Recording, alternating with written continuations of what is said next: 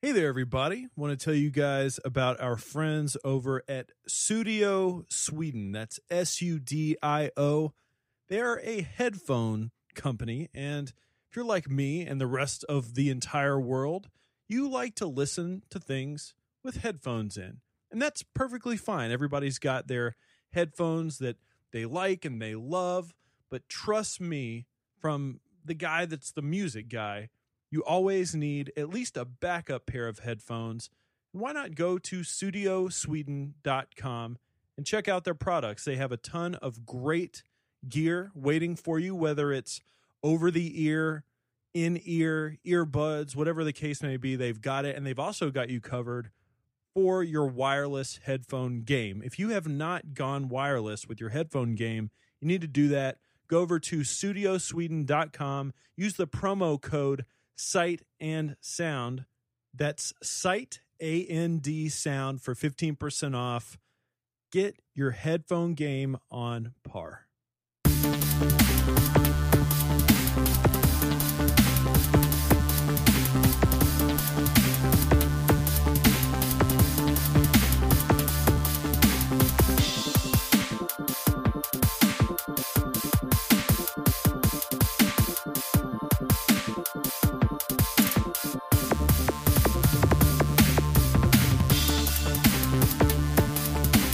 So I guess we're just going to sit around and talk about fonts when we start this.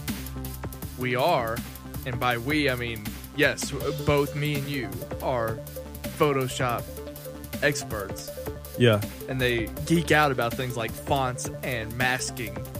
And you don't even know what masking is. I have no idea. And anytime that little icon pops up, like that extra thumbnail in the layer. Well, I don't know what this is. Oh my God, I freak out. And I control Alt Z or whatever it is to undo whatever I just did. Oh my God, it scares me. Like, get out of here. Yeah, it's strange. Kayla bought an iPad Pro, and I've been nerding. You mute that? I'm just kidding. Yeah, we have Kayla in the room again because she was such a big hit from the after party that we had last week. So now she's monitoring this podcast as well. Are we going to let her talk? As of right now, no, but I will relay anything that she has to say about Colin Trevorrow or Architects or American Horror Story. She knows about all of those subjects more than we do. Probably. Anyway, she bought an iPad Pro, and why are you so much louder than me? I don't know. It's fine. Don't touch it. It's fine. I'll fix it in post. I'll add a compressor. And anyways, I touched it. I've been nerding out about this iPad Pro now because now I want one, and I can't even draw. You can do a lot more things on an iPad Pro. Wait till you hear about this new gadget. What do you know about it? iPad Pro. What do you know about it? It's a tablet, and Apple doesn't do anything any more special than anybody else. So I have a laptop. Yeah. Yeah, the laptop works just fine. I miss my laptop days. I'll tell you what. So I had a laptop, then I went from a laptop to a desktop. Stop fiddling with the thing. He's fiddling with the red box. Don't you know anything about filmmaking? You do as much as you can in camera so that you have very little editing and post to do. I'm trying to accomplish as much as I can. I feel like I'm not even on. Can you hear me? Yeah, I can see you talking. Michael Campbell. Brody Koning. Can you hear me? Who are these people? Shout out to Ralph Lenardic. Anyways, first of all, how does that make you feel, Brody and Michael? They know that I love him. I was going to say. Michael K. called me the better of the two of us. I'm not surprised. I had to defend you when he said that, even though he was clearly joking. Anyways, one thing we just haven't addressed, and I actually feel pretty awful about it. We've done many podcasts in this last few weeks. I haven't listened to your movies episode yet. So what do I care? I just wanted you to hear the first 10 seconds. So did you do Ladies and Gentlemen, Boys and Girls, Cats and Dogs? No, I'll play it right now.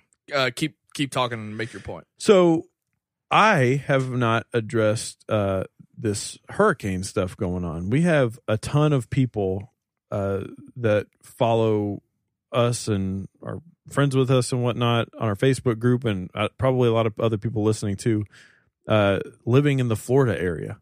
And I just hope everybody stays safe, because that's some scary shit. I've never been in a tornado. Are you going to play this thing in my while I'm making my serious point? What? Did I ruin it? Yes.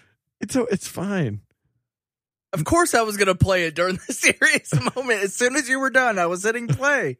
We'll just go ahead and hit play, and then we'll bring it back up. No, it'll be a good segue for the movie portion. Just keep talking. Okay. So have you ever been in a tornado before? I'm afraid that my response might sound insensitive, but anytime... Well, say whatever. This is supposed to be a release for people. Anytime I get a tornado warning in Frankfurt, I don't think anything of it at all, because it never turns out to be anything.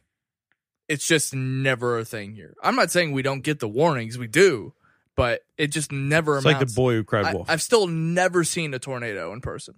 Well, they check them like once a month, and one of them is super close to where I work, one of the horns, the sirens or whatever. And my God, I mean, I hear that thing all the fucking time. I mean, regardless, I've never been in a tornado, but do they test like once a month? Yeah, that's what I just said. Yeah. How is it? Yeah, it is. So it always it doesn't freak me out, but I'm just kind of numb to it like you. But are you writing metal lyrics over there? Yeah, I am. I'm numb to the tornado sirens. It's actually kind of badass. I'm numb to the sirens of the wind. Can we start a band? No. Maybe. I would love that. I thought about in between separator projects and solo albums, writing legitimately writing music for you. That way you won't have to bug me about it anymore. You don't really bug anybody about it. Regardless. Just because I haven't done that in a long time. You've given up. Yeah, pretty much. I hate music. That's evident. That'll be my biography title. Regardless, I hope everybody's safe. Ross Cassidy, Ralph, Christina. Who else lives in Florida? Evan DeGraff is in Florida. I don't know who else. I'm probably forgetting people, but be safe. It looks scary as shit. One thing that I did. I think I can't remember. I thought that Aaron Turner lived down there, but maybe you're right. Maybe I'm not remembering that, because I remember Star Wars Celebration was there in Orlando. I know he went to that, but I think he's still from the Midwest. I think he's from I don't know. I don't think he's from Florida. But regardless, Aaron Turner, I hope you're safe. Yeah. Wherever you are. Yeah, for sure. I did something on Twitter yesterday that I don't normally do. Tweet? I got mildly, not even really political. I guess it's technically not political, but I just got pissed off because what's his name? Kirk Hammett? No, that's Kirk Cameron. That's Kirk Cameron. Kirk Hammett is from Metallica. Kirk Cameron tweeted this thing that you see people do. People of the cloth, Christian individuals. This storm is a reminder of God's power over us. Yeah. I don't care what you believe, honestly. I legitimately don't care what you believe in. And if that is something you believe in, then that's fine, whatever. However, there is a time for sensitivity when you just don't need to say fucking garbage like that. Especially as some former child star who's making a name as some snake oil salesman, fucking Kirk Cameron, you bastard. Your sister's more successful than you. I had a customer today who said that he hoped it wiped out all of Florida. Oh, yeah? Why is that? He, I guess, hates people that much. And he was dead serious. I thought he was... Yeah. I thought it was some kind of black comedy thing, and because even that would have made me laugh, but it didn't make me laugh. Yeah, for sure. I knew he was. Yeah. I mean, it sucked. Some people are just. Did you see dumb. Did you see that? I don't know who he is. I don't remember his name. But did you see that fighter who had that big, long thread of tweets talking about basically depression just being non-existent? No. And his logic was, I've never had depression, but I'm always happy, so depression doesn't exist. Yeah. And that's essentially how he worded it. Ladies and gentlemen, that's what we call anecdotal evidence. And then, of course, I saw so many people just firing off like, China doesn't exist because I've never been there. Like that kind of stuff. So it was really funny. Roka got in on it. Nick Mundy got in on it. Like a bunch of people were just trashing him because this guy was just moronic. Well, it's also, I mean, yeah, that's clearly just a lack of information in general. I mean, he was a fighter. He's like an MMA fighter. Yeah, he's some kind of fighter. I mean, traumatic brain injury in general, CTE, can lead to depression. I mean, I think that was Nick Mundy's joke is like, yeah, let's listen to this guy who gets hit in the head for a living. Yeah. I don't know, man. It's kind of like, I kind of felt like Christian the other day. Like, you don't always have to type that statement that he made. Yeah. Yeah. I've been going back. Of course, I look at Time Hop every day, but now they've updated the app to where you can actually go directly to the post instead of just seeing an image of your post. Oh, yeah? And so anytime I see a tweet that I find questionable, I will delete it. Because I've said some things. You're self-censoring yourself. I've said some things over the years. You're redacting I think are funny. Yeah. I still think they're funny, but I looked at it and was like, yeah, there's no way I can do this anymore. Like one I deleted today was me bragging about how my black friend gave me permission to say the N-word. And I was like, that sucks. And if this was like from 6 years ago, to be fair, and it wasn't like it was 2011. last year. Yeah. But at the same time, I'm like, I think this is funny and it really happened, but it's like, and there's no guarantee, like there's no way anyone's ever going to see that tweet again. But I just didn't feel good about it. And I was like, yeah, it's just not. And I removed it. Yeah. Looking back on the past, reminiscing about the past is one thing.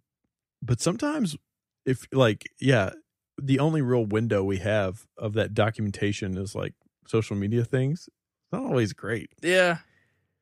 It kind of makes me wonder, like so today, I was telling you off air, but today I rekindled a friendship when hung out with my buddy Mark, who used to play guitar in the band that I was in. And it was just strange. It's strange catching up. I mean, we literally hadn't seen each other in probably 9 years. Yeah. And it's just, what are you trying to do? Kayla's trying to stretch her legs out. All right. Has this ever happened? We're podcasting. You're going to kick the mic stand. Her legs are literally draped over me. Her toe is literally an inch from kicking that mic stand and punching you in the face. Yeah. So anyways, hung out with him, had a beer, and I tried as hard as I could not to go down memory lane with him, but he brought it up.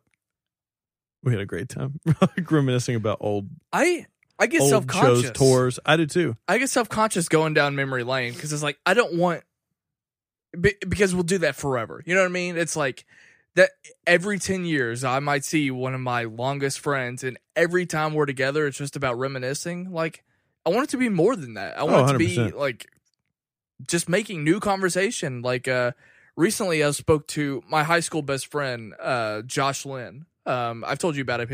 He directed Fast and Furious. Yeah, and his wife is a successful gamer on Twitch, which is really cool. Shout out to her. But I didn't even say her name. Girl of the Realms is her Twitch and her Instagram.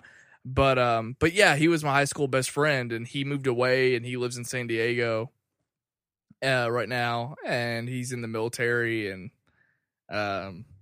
yeah. I haven't seen him in forever, and I called him on the phone like a couple months ago, and I tried so hard not to bring up like anything that we actually experienced together, and it was just all about new conversation. It was kind of weird. Yeah, I mean, it was fun to reminisce. It's a nice little icebreaker, I think, to get into conversation. I mean, we ended up going into like, hey, what music are you listening to? Stuff like that. It also was a reminder. It was sort of a reminder that for a long period of my life, and I'm sure you're like this with movies, like I was always, I've always been the guy that tells people about new music to check out. And literally telling him about things, he looked at me like he hadn't heard about a new artist since the last time we talked. It was just kind of funny. But yeah, the other thing I want to get your opinion on is a news story that I did a YouTube video about, and I actually do want your take on it because some of my we are on the same wavelength. I wanted to bring this up to you today. So when this news story came out, well, okay, so there is a band called As I Lay Dying, and they not only were they a very, very good band in the metalcore music genre, they were one of the biggest. They were the band. Yeah, they were like the pinnacle band at a time when that music genre was as big as it's ever been. And their vocalist, Tim Lambesis, actually, he ended up going to jail because he hired a hitman to kill his wife. And that didn't end up happening. Yeah, she didn't die. Yeah. But it happened. Thank the plot. Yeah, thank Jesus that didn't happen. But thank Kirk Cameron that didn't happen. But yeah, so he went to jail. He tried to kill a guy or a girl. And he just recently was released from jail.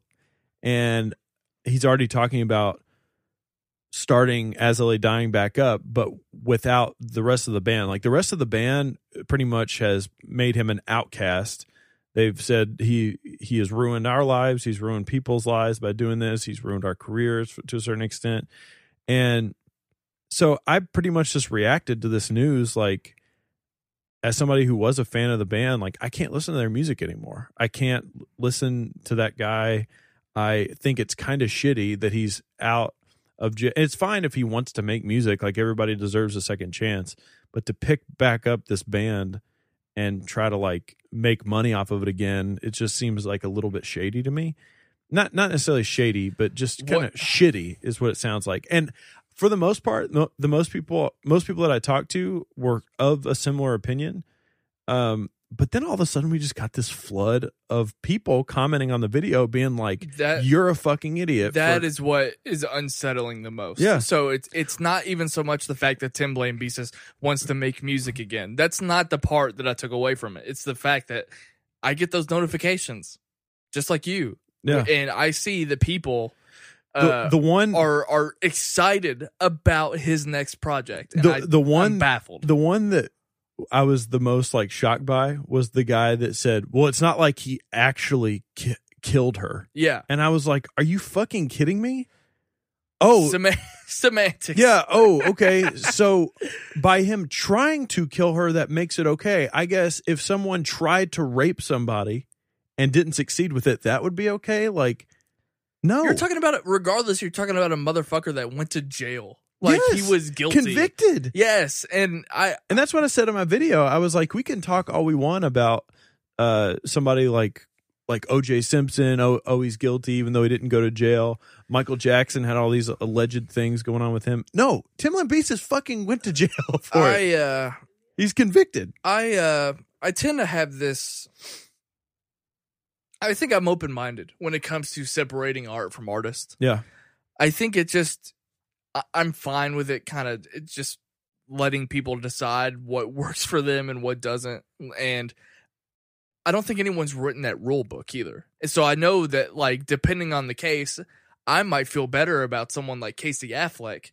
But when I hear about what Jared Leto does on Reddit, it's like, I don't know if I'm a fan of him anymore. So it's sort of a case by case. It is. It also just depends on how much is actually exposed and how much is hearsay. There's also a whole other side to this too, the fact that they were a Christian band. Yeah, and he came out since then talking about how all of that was like a farce in general. Like he had stopped believing in God well after he was capitalizing off of it. Right. And I think that's something a lot of Christian bands do. I wouldn't be surprised if any Christian band said that they used that label Under to Oath, just get big. Under Oath have gone on record as saying that. Prada? Well, sort of.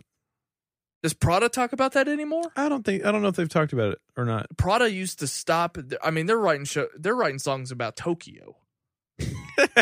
They're fucking done with the Christian label. They used to stop their shows to pray. Yeah. And I'm like, really? I mean, you can be a Christian band all you want, but you don't know that everyone hears. Yeah, I mean, I don't know. That's a weird rabbit hole to go down. But back to my point. Is I'm pretty open when it comes to deciding what works for you when art versus artist. But this is a no-brainer. I just think this is totally different. This is totally different. Well, I think it's kind of, I don't know. It was just hilarious to me, the reaction, how different it was after enough time, because I walked away from that video being like, a successful video. Like, people agree, people on board. Weeks later, no, not the case. It was just, I don't know, a little bit shocking. But if anybody else is interested in like this topic of what you were saying, separating art from the artist and this and that, and how sometimes we struggle to keep up with artists and people that we're fans of after they've done crappy things, there's a podcast called The Music Snobs, and they go through a huge list of people and talk about the psychology behind it and whatnot. Like, there were things that I didn't even really realize. Like, I guess there was some like sexual abuse allegations, or maybe with Prince, I think, or some sort of I don't want to talk more about it without knowing the information, but it's an interesting podcast. Check it out, Music Snobs, wherever podcasts are found. It's a paid ad. To me, that's kind of like if people, like I did that video after Zack Snyder left Justice League. Yeah, that'd be like if people were like cheerleading that move or something. Like, it would have just kind of almost made me sick. Right. Do you remember? You know what else? This happened around the time. This is not our music topic, by the way. This whole Tim Lambesis thing happened around the same time that the lead singer of Lost Prophets. Yeah. Do you remember this? Yep. I almost don't even want to say what he was accused of because it makes me so sick. Well, the guitar player and one of the main songwriters of New Found Glory was kicked out of the band because of some issues going on with like messaging back and forth underage girls, and his existence from the band has essentially been like erased. And what I referred to, I didn't even say it, but that's worse than what you just said. 100%. Like, I just don't want to say it, but it's because it's so despicable. Yes, and gross. But I haven't listened to that band since. So anyway, that was a weird discussion. I'm glad we brought it up. On the topic of religion, something I wanted to address. One thing, religion. One thing I talked about in my movies episode is how Fight Club is responsible for me losing my religion. Which is an REM song? Which is actually, I love that song so much. It's a great song. That's actually hyperbole. It's who knew Ryan Snelling listened to REM? It is hyperbole, though. I said it as a joke, but I think one thing that I didn't address very well is the fact that I was losing my faith about the time that I saw Fight Club. And it was at this time of my life where basically I went from private to public school. I was getting into movies, and sort of all at once I was learning about the world when I was culture already, shock sort of thing. Yeah. And I was, already 15 years old. And so anyway, I talked a little bit about that, but I don't even know where I was going with that. I remember listening back to my episode, and it sounded like I was sort of praising Jesus? No, the opposite. Okay. Satan. Yeah.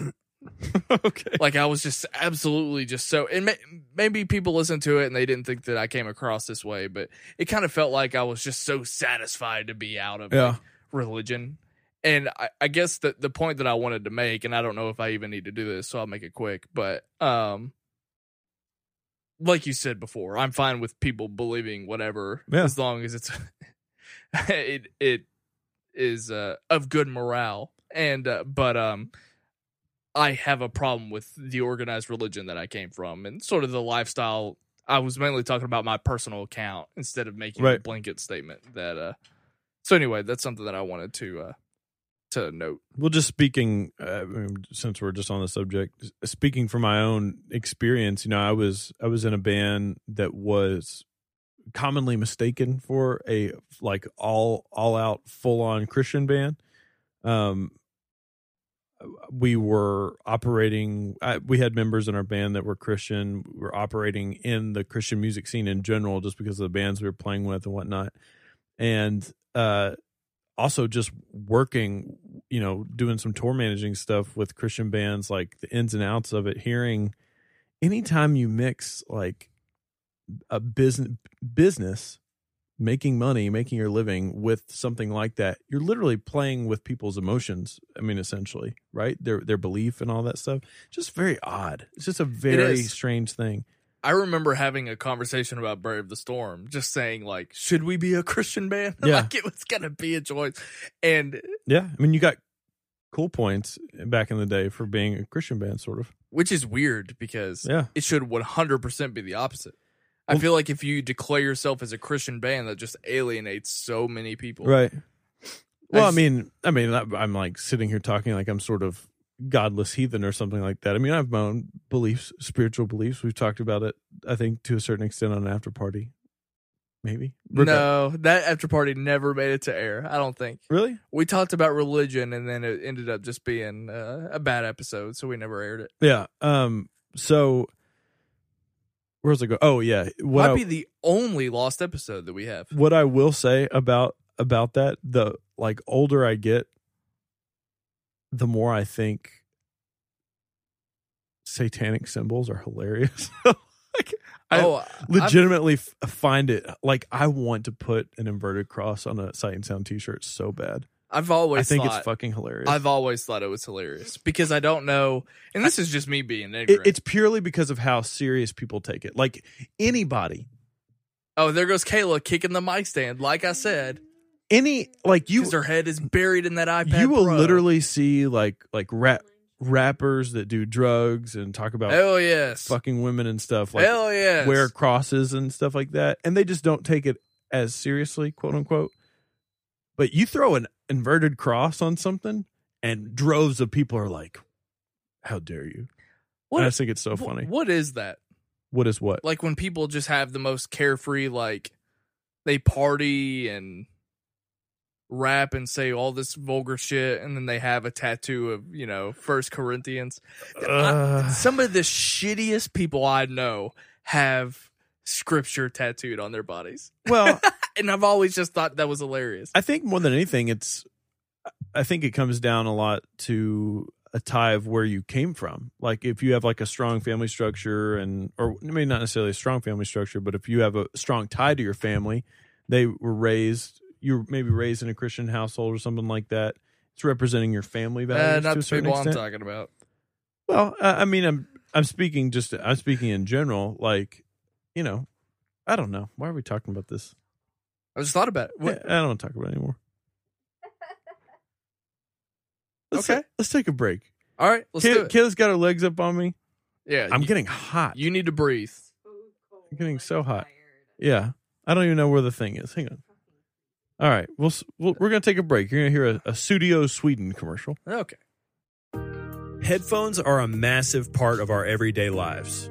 Chances are you're probably listening to this podcast on headphones right now. That's how important they are, and we know there are a lot of headphone companies out there to choose from. Let's talk about Studio Sweden. That's SUDIO Sweden. They offer a wide range of different types of headphones, including traditional wired options as well as wireless. If you're an iPhone 7 user, you're probably looking for a pair of affordable wireless headphones, and Studio Sweden has you covered. They've got wireless earbuds as well as over-the-ear options, and if you like to stay plugged in, they've got you covered there as well. Go to studiosweden.com and check them out. If you pick up a pair, make sure you use the promo code Sight and Sound 15 for 15% off. That's Sight AND Sound 15 for 15% off at studiosweden.com.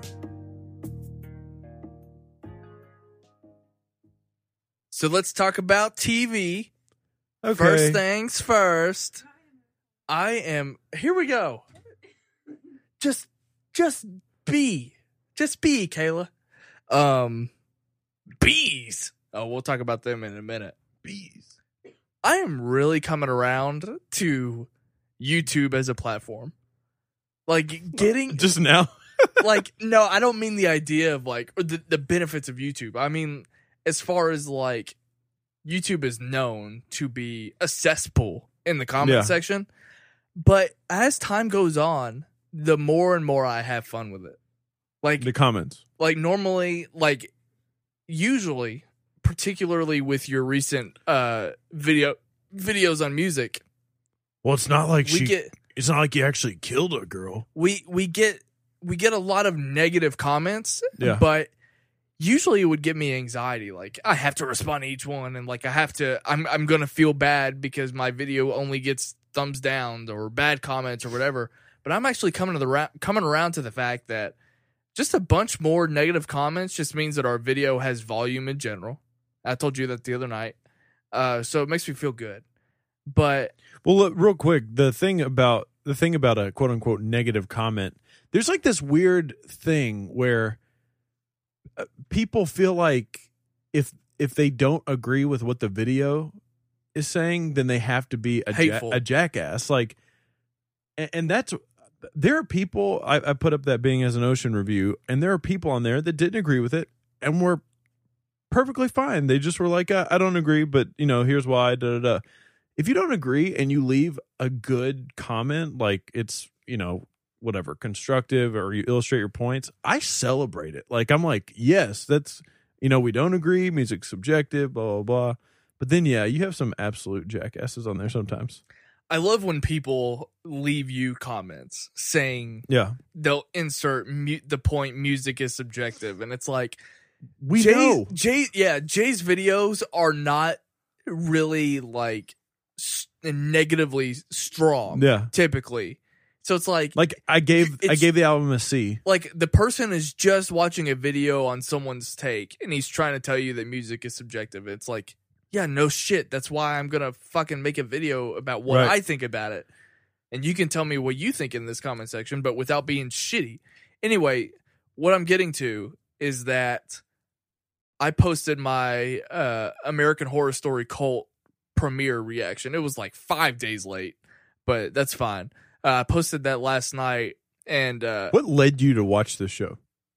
Because we needed content to talk about for weekly? I mean, it's a massive, it is popular a big show. Yeah, 100%. Yeah, and and I made this point in the video, it's an anthology. So it's like, yeah, I might not have liked earlier seasons, and yes, I think that I have a general idea, but it's worth a shot to at least watch the premiere and see if this is something that I might get into. So I had no problem watching it. But yeah, I was just having the point I was making is that usually some of those negative comments that we got, or that I got a year or two ago, would have driven me insane, but I was just having fun, and I think it's funny. But anyway, yeah, I watched American Horror Story Cult's premiere last night, made the video, and I want to talk about our history with the show for a second. Let's do it. I talked about it in the video, but I watched season 1 in its entirety, thoroughly enjoyed it. I thought it was a lot of fun. Ditto. And that was back at the time when I didn't even know what the show was, but the show had it was just mysterious, and there was always something to keep me watching. Yeah. Which I think is one of the biggest downfalls of this season and a couple of other seasons that I've seen. But thoroughly enjoyed it. And I just fell off in season 2, and I'm not even sure why. It just got away from me. Actually, let me backtrack, because a few seasons had already happened when I watched season 1. So it's not like I was up to date to begin with. I watched season 1 in its entirety, and then Coven was coming on the air. And I watched about half of that and realized that I was over it. I watched the next season, which was Freak Show. I watched like 3 episodes, was already over it. Then the next season was Hotel, watched the premiere, over it. Didn't watch last season at all. In fact, I don't even remember what it was titled. Right. Wasn't it one with like aliens or something? No, I have no idea. I have no clue what last year was about. But it's just been so hot or cold. And I want your take on this, because this show has a very passionate fan base, and it's almost annoying. They're almost as annoying to me as Walking Dead fans in a way, because I think at this point the people that I'm talking about, I'm not saying every fan of American Horror Story, but the ones that I have in my head, I think will just like the show no matter what, and I find that annoying. Yeah. And I think American Horror Story fans are very guilty of that. But at the same time, and this is either a strength or a weakness of the show, but sometimes I think people just like the show because all they need is an hour of weird stuff happening.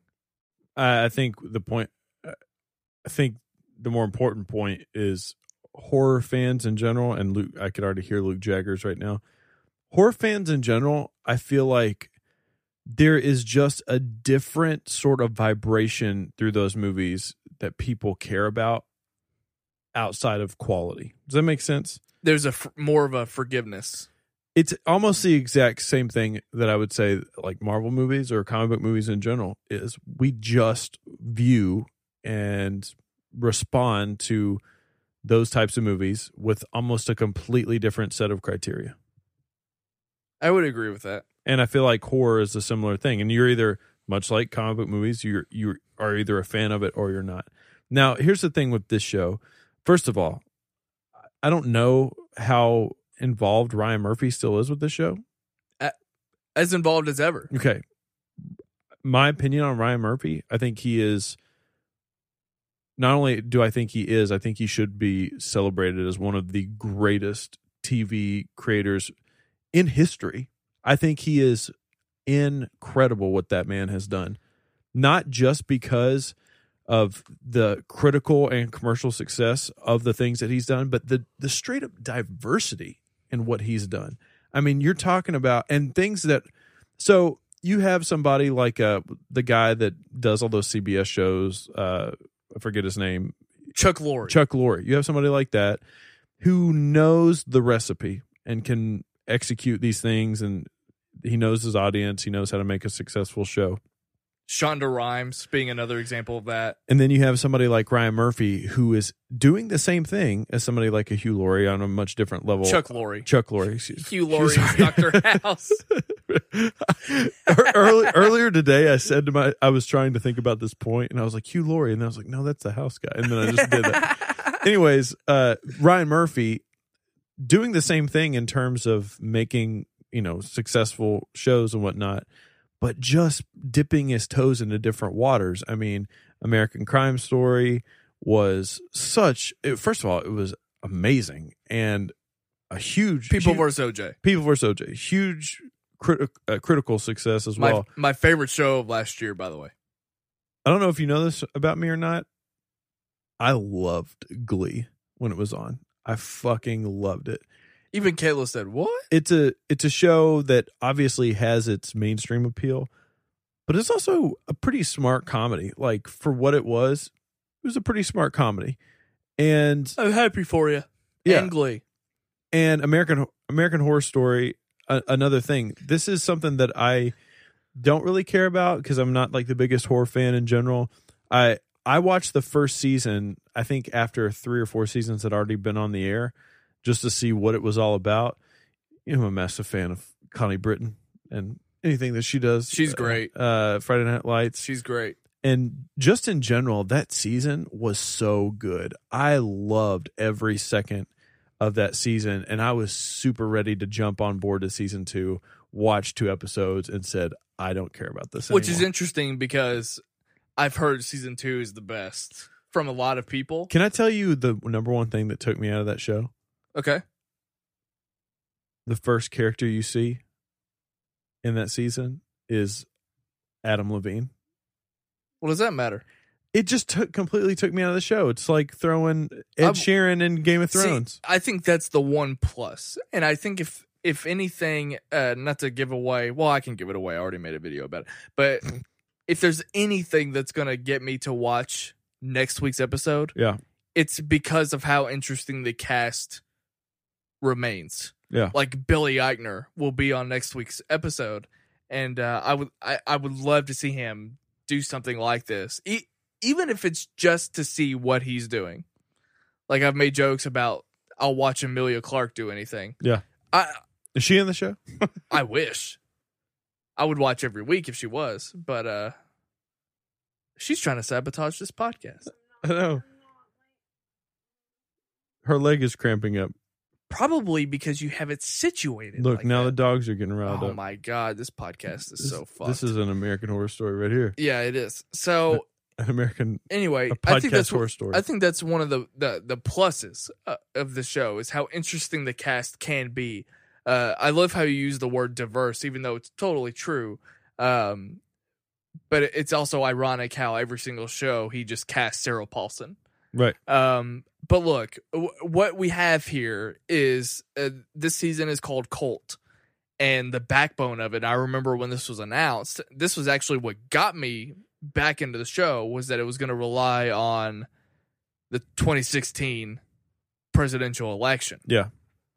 And I remember that being very clever, because I know Ryan Murphy is, he's homosexual, and I know that he's also very liberal, and he cares very much about social activism, which is something I'm totally on board with. I was also interested in it because I am so anti-Trump. Yeah. And I guess at the time I thought that a show like what this... What are you doing? Talking about politics and religion on this episode. What the hell? I thought a show like this would... Goodbye, 700 subscribers would on be YouTube. would be right up my... Well, this goes on SK Plus, so we don't have to worry about it. Yeah. I thought it would be right up my alley. No one listens to it there anyway. So I watched the show, and I realized that was one of the worst things about it, was the nods and the now on the nose is that on commentary. Is that on you or is that on the show? I think it's on the show. Really? I mean, I haven't seen it, so I think the show, and this was actually... Does it do it cleverly or smartly? No, it's not clever. It's not clever. Sarah Paulson, literally in a scene, is eating dinner, and she happens to be on her phone. It shows Twitter, Donald Trump's Twitter. It shows him... He shows one of his stupid tweets, and she says, "Oh my God, I wish he would stop tweeting." And then the rest of the scene goes on with her wife. It's just on the nose commentary, and I find it very annoying. Yeah. I would say something like that. Right. So it's not like I'm offended by it, like, how dare you attack Donald Trump? Any other time, I would make that same joke myself. I just realized that I don't want to watch that. Yeah. I really don't. Like, I thought it would be... With the first episode, it was maybe like 40-60, I think, of what the show was about. And so I don't know how much the rest of the season is going to rely on the storyline. But it just made me realize that this isn't entertainment. This is actually just tired. Yeah. I'm tired of this. I don't want to go watch a show. And it was unfortunate because, again, I will admit that at first that was what I thought brought me in. And now that I've seen it, I don't want anything to do with that. It's fascinating in general to sort of look at it objectively and to look at the state of pop culture and entertainment now as opposed to what it was like in the last 8 years. Because, and I think it's safe to say that for the most part, pop culture landscape and a lot of the people that we follow and know and whatnot are more liberally minded, regardless of what you think about that. People listening, it doesn't matter. But I do think it's hilarious now that because in the last 8 years, yeah, people would talk about politics here and there. It's not that, it happens. They talk about it. But because someone with the opposite viewpoint is now in the White House, the pop culture pulse, so to speak, the temperature in pop culture, entertainment, all those people that we follow is just so overwhelmingly negative, and rightfully so, again, regardless of what you think. But you are constantly inundated now with reinforce negative messages on social media, on the news, in your day-to-day lives of taking in pop culture now. It reminds me of when I was getting super, super into music during the Bush era. And a lot of stuff was super anti, and we just haven't had that in the last 8 years. Yeah. We have, but not like we had or like we will have. So it's just fascinating now to see this literally cross over into the entertainment spectrum. The band we're going to talk about later today. Yes. Dips their toes in politics. And they always have, and maybe people are, yeah. Yeah, and I hope I don't come across as a sore loser because I'm obviously anti-Trump and I voted for Hillary, and that's not to say that I thought she was the best candidate. I thought she was the only candidate. I mean, it came down to that point, but I don't want to sound like a sore loser either because I think the show actually represented it evenly because the Evan Peters plays the rabid Trump supporter, Sarah Paulson plays the rabid Hillary supporter. And they both are deeply flawed and both have a mental illness about them. Right. So it's not like they're favored one or the other. I just happen to know what side Ryan Murphy is on, you know? But, well, I mean, and I guess my question to you, just for conversation's sake, is do you think he has a responsibility to make his show in an objective manner, regardless of how he feels? I think... me personally, I think that's a smarter show to do it that way. I think you mean to be even?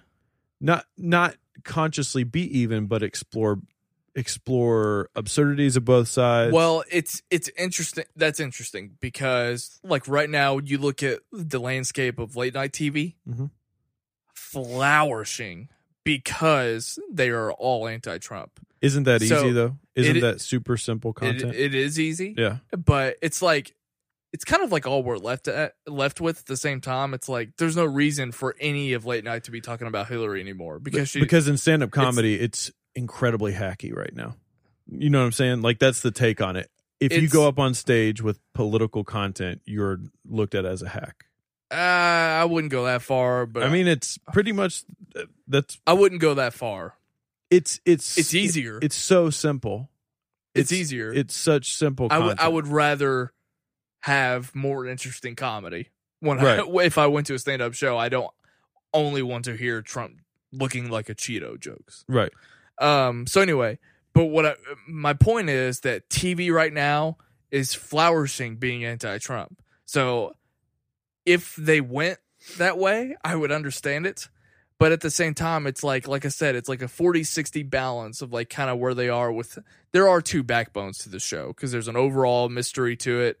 Versus the backbone of the election, but it just depends on if that side of it starts to go away because the characters have their own, like I said, they have their own mental illnesses and tics already that you're picking up on, regardless of that. And that's another criticism that I have. It's like with the show in general, and I had this problem back when I watched the premiere of Hotel. The premiere of Hotel was just scene by scene by scene of just any weird. It just seemed like any weird thing they could think of. Right. There was no hook. There was no end with any character. It's just like, let's show Schmidt from New Girl drilling a guy in the ass with a literal drill as a penis. Yeah. And that's what that episode did. And it just, I didn't want to watch it anymore because it's like that's all you are to me. I feel like you are everything but the kitchen sink when it comes to just let's just do whatever. And that's sort of what I'm talking. Style over substance. I don't even know if I would call it style, but you know what I mean. It's some kind of purpose, I guess. They have some kind of purpose for it, but there was no way in for me. And I think there's more of a way in with this season, but again, it's just like not only is this rabid Hillary supporter, not only does she have one phobia of clowns, but she also has several other phobias, including the phobia that our friend Christina talked about. Yeah. Which was like the fear of holes. Tryptophobia. Yeah. Is that what it's called? Is that what it's called? She knows what it's called. Tryptophobia. She's asleep now. Okay. Maybe that's it. It's something like that. But Christina can let us know. But she has multiple phobias. And I think that's just simply the metaphor for the entire show. Right. It's like she doesn't have, it's not just a problem with Trump. It's a phobia with clowns, but she also has multiple phobias, and including this particular phobia. And I feel like that expresses all of my problems with the show. It's like it can't just be one interesting thing. It's just whatever we want to do just to make the show weird for the sake of being weird. And it was just really annoying. Yeah, I think that's a good take and a good examination from like an outside perspective, from an objective perspective, I do think it is important to address that there is a fan base for the show, not just specifically for the show, but for content like this. And again, I will go back to relating it to comic book, superhero, even science fiction types of movies. Like, there are just certain cues that you and I probably aren't in on that other people really, really enjoy about things.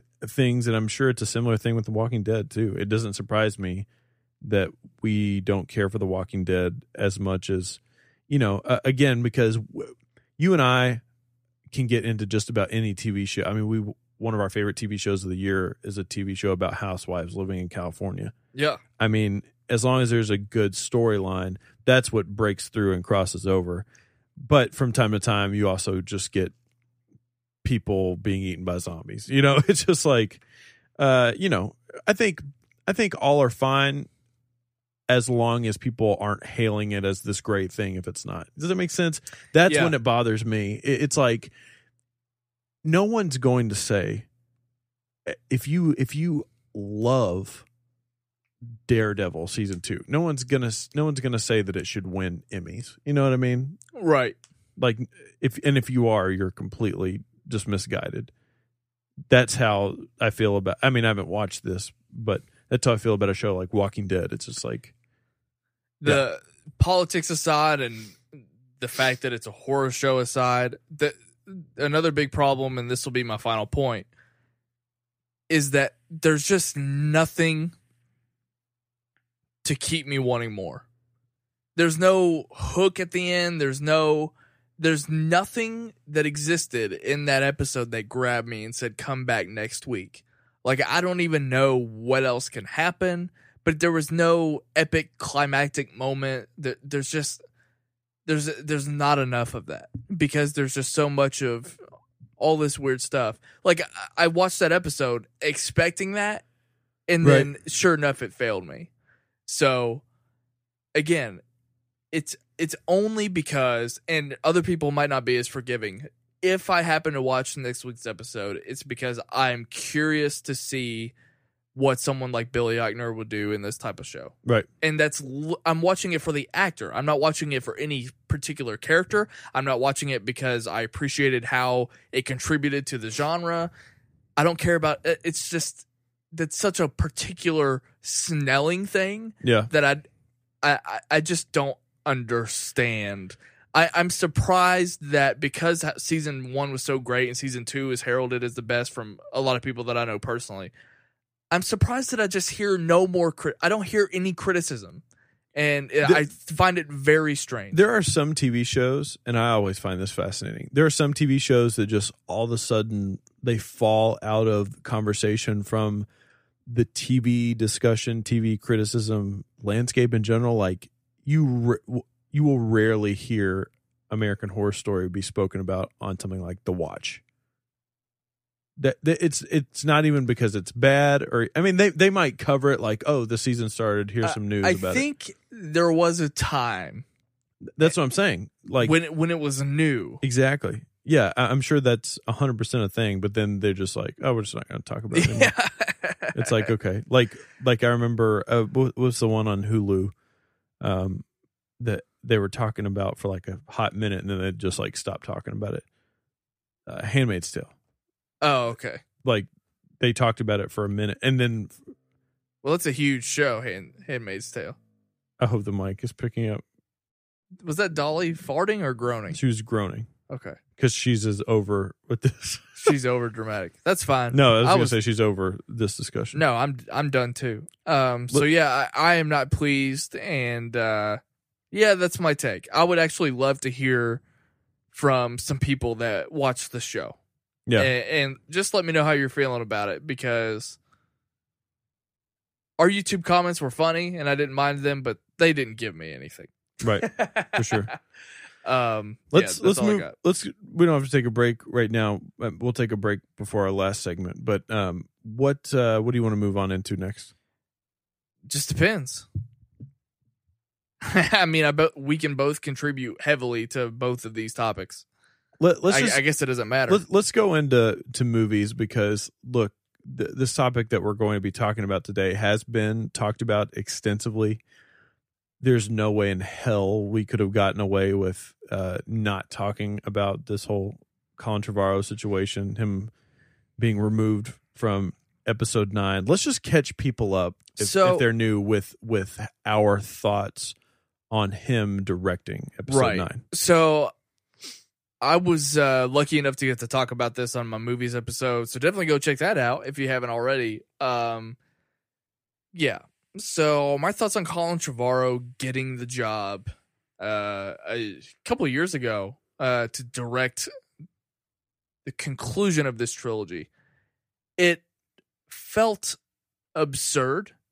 I've gone on record to say that J.J. Abrams being announced as director of The Force Awakens was like the biggest movie news of my lifetime. Right. Because we were talking about the comeback of one of the greatest and the potential of what Star Wars could look like nowadays. And it being paired with my favorite director at the time. And it was just nothing. I thought about Star Wars Episode 7 every single day for 3 years of my life. That was huge for me. The announcement of Rian Johnson directing Episode 8 was almost even bigger of a deal to me, because I realized, wow, this is the direction that Lucasfilm is going. It also just made trilogy. It also just made a ton of sense. Like, they could have announced Rian Johnson for Episode 7, and it would have made perfect sense. And you know how big of a fan I am of Looper. Yeah, I love Looper. Yeah, I really do. I have my issues with Looper, but I still can acknowledge that it makes so much sense, and it's incredibly exciting that Rian Johnson is doing this movie. Now, we both we both saw Jurassic World together. We did, and we both have very, very similar feelings on it. I think Safety Not Guaranteed is a good movie. It's not a movie that I think would have ever justified Colin Trevorrow getting Episode 9, nor do I think the financial success of Jurassic World, I don't think that justifies him getting Episode 9. And people can say what they want about that movie. Was it probably for most people just a fun movie? Yeah, I get that. I had my own issues with it. But even walking out of Jurassic World, there is still no reason for Colin Trevorrow to ever be named as a director. I love how for one of these films. I don't know if you saw it, but I tweeted out Jurassic World is empty calories. Yeah. And immediately people responded as if they knew that was a negative connotation. I was like, I guess if you know me personally, you know that I probably... It's like a Jay Williams take. But it was like saying that something is empty calories is just saying that it's like you could take that as saying it's a guilty pleasure. But they automatically knew that I didn't like it, so they were already like, "Come on, Snelling." I was like, "You don't even know that I meant that in a bad way." That's only a movie community reaction. I feel like me saying that Imure is nothing more than breakdowns. Like, I mean, that's essentially true, but to say they offer nothing more is just not true. But most music fans would understand that. I feel like movie fans they don't want you to say anything negative about something that has a positive light to it. Does that make sense? Sure. Like I can say Christopher Nolan's Batman trilogy was good. But if I then went back and said, actually think parts of the last film are unwatchable, how dare... That's just my take. I already said that the trilogy's fine. I don't know. That's a side note. Where were we? Christopher Nolan for Episode 9. Let's talk more. No, I hate that. Well, I want to talk about that. We can talk about that. So with Jurassic World. So I thought the film is just fine. I watched it a second time to make sure that I thought what I thought was real. And It's fine. It's fun. I think it's the best thing I could say about it is that I think it's the best Jurassic Park sequel. But it's thin, and it is empty calories. I do believe that. I mean, there's not a whole lot to take away from it. And yeah, it was fine. It was fun, and I actually would give him some credit for doing that. But as I said before on the podcast, and I've said it again, Jurassic World didn't inform me at all as to who Colin Trevorrow is as a filmmaker. And I saw Safety Not Guaranteed, but it warrants a rewatch. I need to see it again for me to comfortably talk more about it. But I thought the movie was fun, and I enjoyed it. But I still don't know who Colin Trevorrow is as a filmmaker. I didn't see his stamp. I didn't see his identity or anything. So I walk away having... That's such a weird statement, too. The stamp... People putting their stamps on things is a very popular phrase to throw out. This isn't directed towards you. It's just me reacting to that phrase that's been thrown out a lot lately. Like, when you're working with these big... with these huge franchise movies like this, how much room do people actually have to put their stamp on things? Force Awakens was exactly what I thought it would be, as tonally. That is it is Star Wars. That's but tonally, that is a J.J. Abrams. That's movie, tonally, but the tone of a movie has just as much to do with the screenplay as it does with whoever's directing it.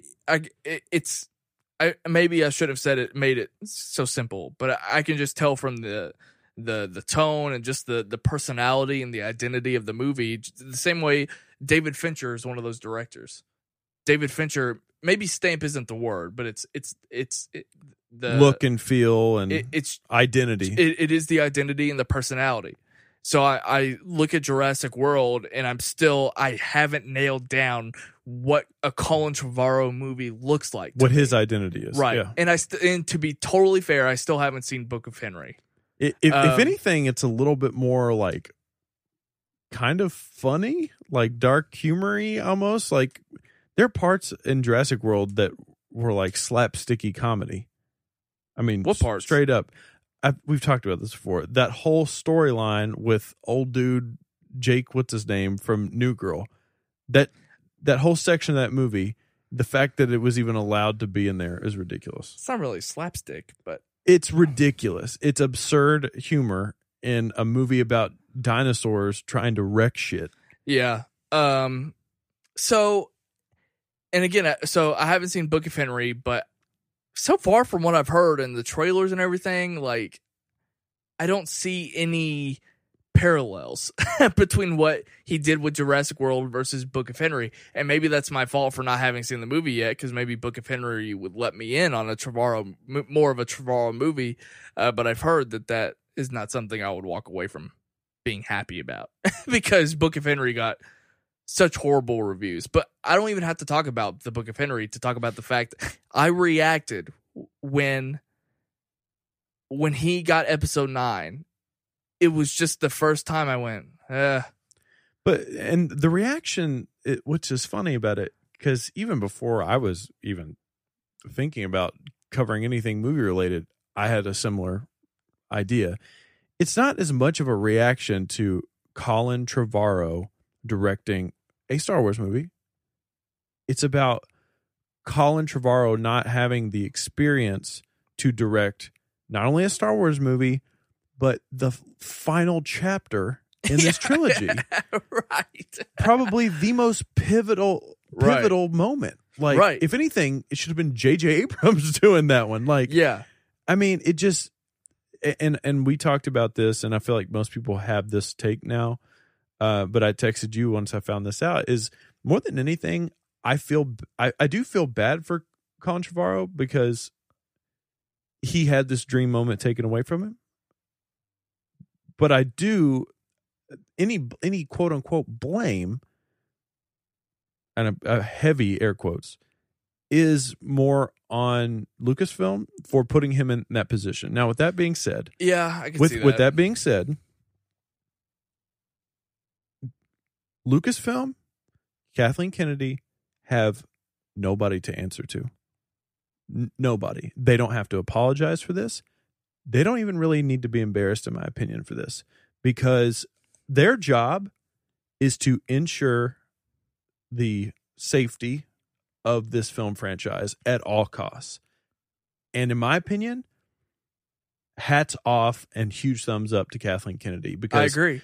It is not only her job to ensure that, but she is actively making sure that it happens. Now, people can say all they want. She runs this tight ship. It's her way or the highway. Yeah. That's how it should be. And there's a reason why she got this job. And she's also just when it comes to as far as I know, the structural archetype, she is number 2 to Bob Iger. It's like she is in this position for a reason, and she's already knocked it out of the park, particularly financially, with 2 movies already. And if somebody could have stepped in and fired the Wachowski brothers before they did Matrix 2 and 3, we would be talking about a different franchise. Yeah. So, what's interesting to me is we, aside from Rian Johnson, we are talking about filmmakers that all came from the school of Steven Spielberg. You know who taught Kathleen Kennedy how to make movies? Steven Spielberg. You know who got J.J. Abrams the job for Force Awakens? Steven Spielberg. You know who got Colin Trevorrow to do Jurassic World? Steven Spielberg. And had probably something to do with him getting Episode 9. But it just turns out that Colin Trevorrow happens to be the first bad egg in class. And so we talked about sort of our reaction, and I don't think any of us were surprised when this happened. I am guilty of just kind of laughing it off, just thinking, yeah, of course. So we don't need to talk about.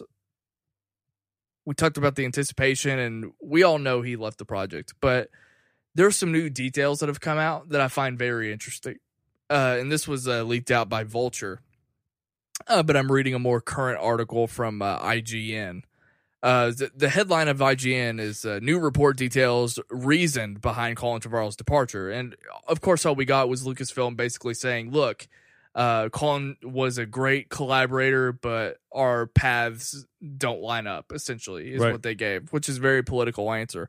A new report regarding the departure has surfaced, suggesting the director's inflated ego created some friction with Lucasfilm. And this came from a source with inside knowledge about productions of Jurassic World and Book of Henry, his most recent movies, obviously. Lucasfilm may have fired him because he was difficult to work with. He reportedly focused a great deal of his creative energies on asserting his opinion during the production of Jurassic World. And since he was personally hired by Spielberg, no one could drop him from the project. So there were already questions, and you can say what you want about the film. I'm not going to be hard on that film. I'm really not. But following the success, he did the Book of Henry and was reportedly unbearable to work with when doing that movie. He had an egotistical point of view, and he was always asserting that, the source said. I legitimately don't buy any of this. The only reason I don't buy any of it is because now we don't have firsthand account, obviously, of dealings with him, but we know Mark and Christian have dealt with him very closely. And if there is one person that I believe Christian Harloff 100%, but Mark Ellis is one of the most sincere people I feel like you could ever speak to, especially from somebody as successful as he is, living in LA, all of those things.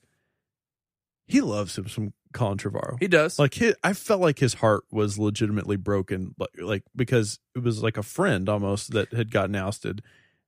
And I've never gotten that vibe from Mark's impression of him.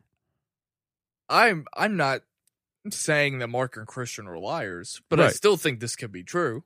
Oh, it definitely could be true. I'm not saying that. The third most successful movie ever. You got a little bit of fuck you power, but you're not Kanye West though. This sounds like some Kanye West shit. And I remember I've made jokes before, like, really, Jurassic World? Yeah. The third most financially successful movie of all time. It's a surprise. Ends up being Jurassic World. Yeah, it's of crazy. all things. I feel the same way about Avatar in general.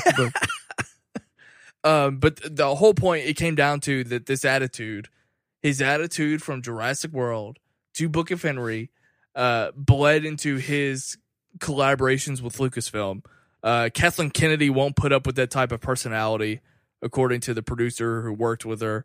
If you rub her the wrong way in any way, you're out, you're done. A lot of these young new directors want to come in and say, I want to do this, I want to do that. And they don't want to play by the rules, which Kennedy simply won't tolerate. So what I will say about her is that, for one, she knows how to make a fucking movie. But at the same time, Force Awakens and Rogue One are very different films. 100%. So, not just the final product, but just what they represent in general. And in my mind, I have to think that Kathleen Kennedy knows what she wants in a Star Wars movie, depending on the Star Wars story. I think she's very intelligent and smart enough to know that Episode 9 is going to be a different movie than Episode 8 and Episode 7 and Rogue One and Han Solo. So whatever was going on with Episode 9, Colin Trevorrow wasn't nailing it. And what's also interesting is we also had the report a couple months ago that he was basically being rewritten on his own film, right, which I find fascinating as well. Well, there was, first of all, my take on the entire article is this is sort of par for the course in terms of everything we've heard with the Star Wars stuff so far. It's the complete opposite take on everybody's opinion of Rian Johnson.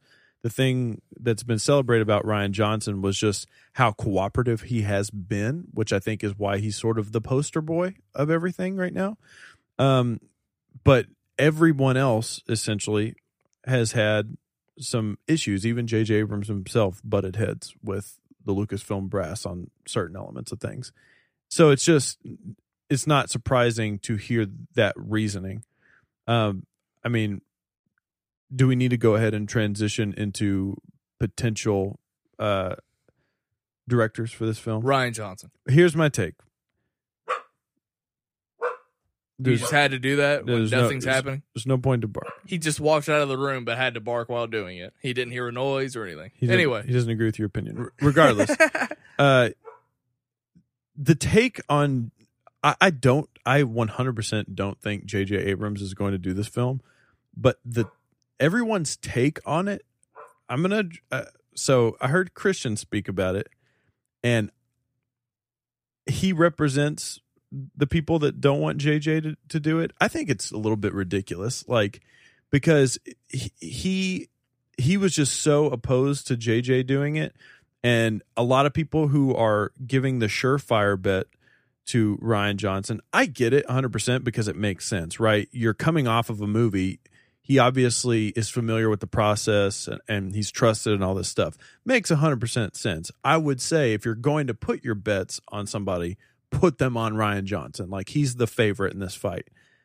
Now, my issue with hearing some people's take on it, and honestly Christian's take on Jedi Council, well, it wasn't Jedi Council because he wasn't on there, but I think it was a news report when he and Ken were talking about it. Schmoes. It was on Schmoes. But there was also a news report. Oh, okay. A separate Jedi Council news report. Regardless. Yes. His take on it was that he, before giving the reasoning of, well, he's coming off of one, this and that, it has to be him because of how good Episode 8 is going to be. I just want to put things into logical perspective. No one in the public has seen this movie. Everyone says it's seeming to be great, and I would agree with that. But we also need to prepare ourselves. There is a potential. There are porgs. There is a potential that it could not be good. I'm just laying it out there how it is, and that would be completely fine. Go away. If it wasn't good, that would be completely fine, right? If the movie was terrible, no, it wouldn't be good at all. It should be Rian Johnson. I think just from straight up just from a straight up logistical standpoint. However, there are people that I would love. There are people that I would love to see have an opportunity, and everybody's talking about where people are, their time is already taken up. I do think somebody like a Patty Jenkins would be hilarious for her to step into this position because she is in this negotiations right now. Why hilarious? Because she's in negotiations right now with Wonder Woman, and she is one of the only people who is not preoccupied. The Watch, Andy Greenwald had a pretty interesting take how interesting a Ryan Coogler Star Wars film could be, and I think that's a really interesting take on that. But you look, a lot of the names getting thrown out, of course it would be cool to see him, but it's just not logistically possible. People like a Jon Favreau. Obviously I would be literally lighting couches on fire in the street if Christopher Nolan got named for a Star Wars movie, but it's not happening. It's just not happening right now. I'm glad you said that because there's no way in hell it's happening. Because I like to give you a hard time for always going there, even though you're definitely not the first person that thinks of Christopher Nolan when it comes to directing Star Wars. But for one, that's not his type of film. There's no way that he would decide to direct a Star Wars movie unless it was more like Rogue One, and where it just didn't have to look like Star Wars in any capacity. But even then I have just such a hard time bridging what Christopher Nolan does when he makes a movie to what Star Wars does when they make movies. Well, I think the point, the greater point is, not only is it hard to see, I will go out on a limb and say you do not want to see what a Christopher Nolan third film in a franchise looks like. You want Christopher Nolan helming a standalone or potentially an entire trilogy. That's exactly. And look, that's why let me go back on what you said, because you said a lot. I will have the same reaction to the announcement of JJ or Ryan getting it. I will have the exact same reaction, and it will be fist pumps to either one. My first go-to is Rian Johnson, because I think that Rian Johnson, for one, I like the idea of this movie being not as safe and being darker. I like the aesthetic that he will bring to it. And I think that we've already seen some decisions that Ryan has simply just made better. Which, to be specific, Snoke. The look of Snoke and what he seems to be doing, the fact that it's more motion capture and more realistic than what we got in Force Awakens, which just kind of seemed over animated in a way, not as seamless. It's also a hologram. Yeah, but I'm talking more about the motion of it. I don't care that it's a hologram. But I think what he's done with Snoke so far already looks better. I could care less about the scar on Kylo Ren's face. I know that that's a change he made. I don't care about that. But it's also just not a big deal. Right. And that's why I go to Ryan. I think he's already done number 2. He can just bridge and just keep going. It just makes more sense in general. But I will have the same reaction if JJ would be announced. But I don't have to go out and be like Matthew Vaughn or Christopher Nolan, or I don't have to do any of that, because I don't know why people are so quick to go that way, because especially, look, I love Matthew Vaughn. I think he's great. You know how much different, not just how different a Matthew Vaughn movie would be from a Rian Johnson, a Matthew Vaughn movie would be from even a JJ movie. I think Matthew Vaughn was who I wanted to direct Star Trek Beyond. As soon as I heard that JJ wasn't directing that movie, I said Matthew Vaughn. I think Matthew Vaughn is a little bit more disciplined, actually. He's all about making fun blockbusters, but when you look at Kingsman or Kick-Ass and then X-Men First Class, he knew that those are different films. He put the reins on, Yes, and X-Men First Class is one of my favorite superhero movies of all time. So, yeah, I know. I said it. It's a great movie. It's phenomenal. The best X-Men movie. Anyway. I agree. So, I think Matthew Vaughn is a more educated choice than, say, Chris Nolan, but I'm not immediately going to that, because Matthew Vaughn, again, directing the third in this trilogy with JJ, it just doesn't make sense. And the Ryan thing does make sense. across the board. So that's why I'm going there. Ryan Coogler is a cool pick, though. I think but I also have no idea until I see Black Panther. I will have no idea what, because you refuse to watch Creed is what you do. But no, it doesn't even have anything to do with that. His other two main films, even though I haven't seen either of them, I know what they entail. What are his other Fruitvale Station and Creed? Oh, Creed. You're cool. I mean, they're so like they don't dive into anything unrealistic at all. Like, I mean, at least Black Panther will know what like a superhero-y thing looks like. It definitely sounds cool. Now, if we're talking about grounded street level Star Wars films, I say you go Christopher Nolan and obviously Ryan Coogler all day. I also really want to see. I'll tell you another one who would have been really interesting for something like this. Obviously, if Rian Johnson said, I absolutely am not doing this, and J.J. Abrams said, I am absolutely not doing this, the only other safe bet to take over from what it seems like Rian Johnson is doing, for me personally, because I think they're sort of semi-interchangeable, is Denis Villeneuve. I think... Why? Why are you laughing? Because basically everything that we've said about Christopher Nolan, I would apply to Denis Villeneuve. Why is that?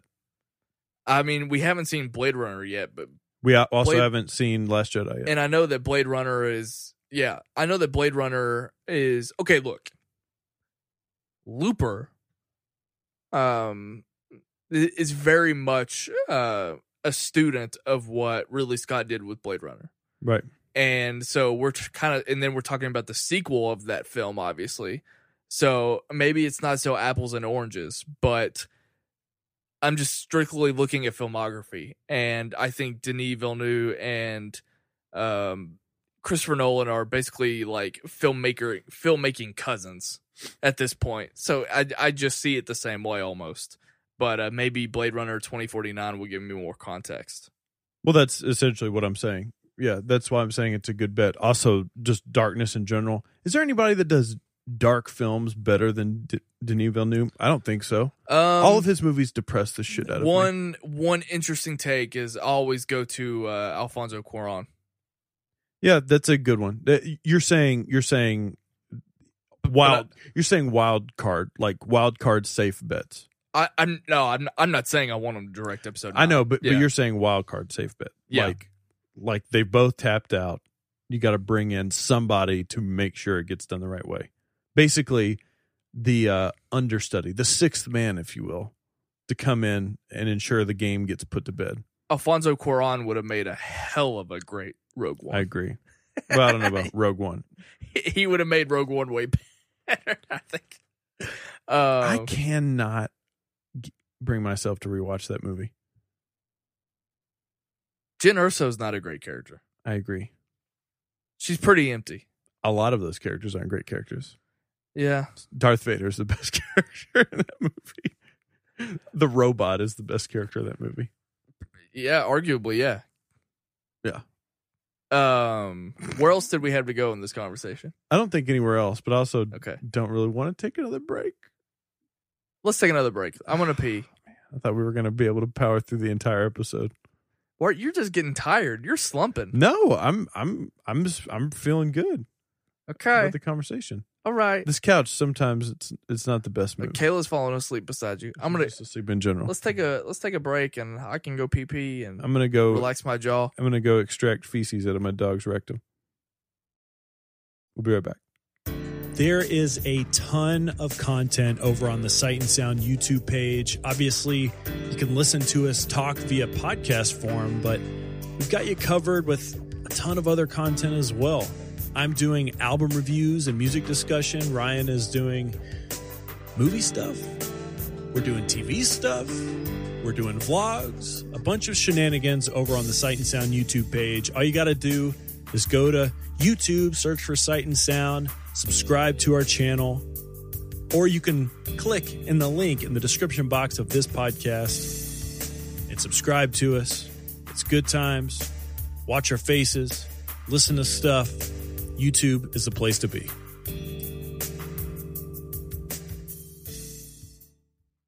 You said off air that you were super excited to talk about this week's music topic, which makes me happy. I want to say it was like 2 weeks ago, there was news that the metalcore band, whatever you want to call them, Architects, that they were going back into the studio. Now, in general, this is big news, and we're going to talk about why it's big news and all of that. But I said at the time when that news came out that wasn't big enough news to sort of cover on Sight and Sound Weekly, just because all it was an announcement. There was no music to come with it. Nothing had been detailed. Sort of out of the clear blue sky, I guess it was this past week, we got a brand new Architect song that was dropped. When I mentioned that they were going back into the studio, I noticed that you had started listening to Architects a little bit more recently. Is that a fair statement? No. I didn't start my Architects phase until today. Before this, you were listening to them. I saw you listening to them. I haven't listened to Architects. I haven't listened to music at all since you told me that announcement. I think it's a filthy lie. The last played song on my Spotify was "Look What You Made Me Do" by Taylor Swift, and you remember when we last talked about that. So the song came out just before we get into actually the song in general. What was your reaction to the song coming out, and why in general are you so excited to talk about it this week? I'll answer the second question first. So, Architects is all I have left, Jay. they're the only band. Maybe Bring Me the Horizon a little bit. Maybe like You Me at 6. They're the band that I forget about with you.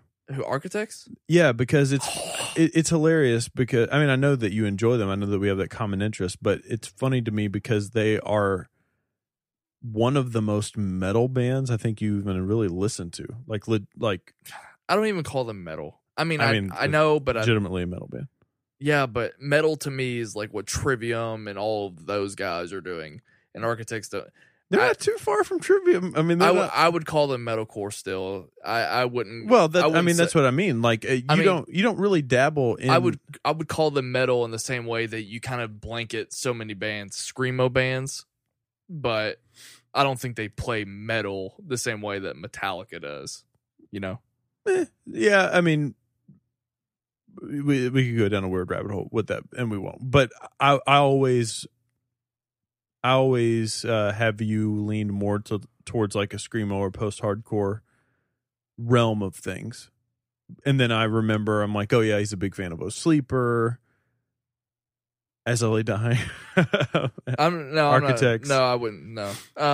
But Prada, another band, yeah, too. So I've talked about it before, but there's always these bands that I think have I feel like they were made for me. Like they have this particular interesting recipe where it's like that is perfect for me. I love this sound and I only want that for the rest of my life. And so those are the exceptions. There are plenty of times where I've talked about how I want to hear bands evolve, and they have to evolve to keep me interested. But there are also, on the other hand, I like the idea of, like you said, in O Sleeper, I like the idea of just having 50 songs that sound like O Sleeper instead of having to worry about this stage in their of their evolution or this stage of their lives, what have you. You're talking about the familiarity. I like the familiarity and the comfort zone because it's the sound that it works for me and I can't get it anywhere else. And because it's just so... it grabs me so much. Architects is the exact same way for me. I love but it's actually different because I think Architects, at least for me, I can pinpoint their explorations a little bit more, but they're still the through line, right? They're still just Architects is Architects. But it's also, I guess maybe it's not fair too, because Architects, I feel like they might not have been around for forever, maybe like 10 years, but they've also had like much longer than that. Yeah. I was gonna say they've had a lot of full lengths regardless. They've had 10 years. Yeah, 10 years is a solid statement. Is this the one coming out their sixth? It's their seventh, I believe. Seventh full length. So here's what I will say about Architects. The funny thing about this band, I'm not trying to sound like Mr. Cool Guy or anything with this. I don't remember what band we were talking about. There was like one random song that I had just never heard before, and I had admitted it on the podcast. The band Deftones, who have been around forever, celebrated band, just got into them like 4 years ago. But Architects, I remember. Do you remember back in the day, people used to give you like, well, I don't know about you, but people would give people iTunes cards. No. Okay. Well, it used to be back in the day, like around 05, 06, people would give me like iTunes cards for my birthday, and I would go out and buy albums on iTunes. And I remember having some money left over and browsing around on iTunes, and I found Architects' very, very first album. Like, it was the only thing that was available from them with their original singer. Their current singer is not their original singer. And I bought it and I listened to it and I loved it. And I remember being bummed out when they got their new singer. Like, I was like, man, that sucks. They got a new singer. Man, I mean, this is a band that they're out. Like, it's strange. They're also a band that, depending on how old you are and when you got into Architects, I feel like they have an album that represents different eras for people. Like, for me, the defining Architects album was Hollow Crown. That was the album that really, I was like, holy shit. It was the album that influenced my band that I was in the most. I don't think it's their best album, but it was just the breakthrough album for me. They're also a band that, in my opinion, has never put out a bad album, and they've also never put out something that's been less than great. Even the one album that we were talking about off air, the Here and Now, for what it is, it's actually still a pretty great album. Just maybe not what fans were expecting at the time. Now, I want to continue on with our discussion we were having. I do want to say this. Last time we talked about a band of this genre, we talked about August Burns Red. It is very, very important for me to distinct the two. August Burns Red is a band that is big in their music genre that has barely changed it at all, and I find incredibly uninteresting. Well, it's also the fact that, for one, I can look. You know that I can have a good time with August Burns Red. Eric knows over the years we've had our August Burns Red phases, but Eric, adjust my levels. The one thing that doesn't work, thank you. The one thing that doesn't work for me is that the particular type of music they play, what can get annoying is that they play so fast it feels like songs are never ending. Because by the time that they've played 10 parts, you're only a minute into the song. So they can wear on you a lot more. Whereas I think that's slightly different than, like, because at that point you're not even necessarily talking about the sound or genre that they're playing in particular. It's very showy. Their method. Yeah, it's very showy. So I mean, Architects are also a band, and this is strange. They've budged. Well, Architects are like a lot of other of their contemporaries, in the sense where in the metalcore music genre, some of the best bands and some of the biggest bands in the music genre, I'm thinking about a band like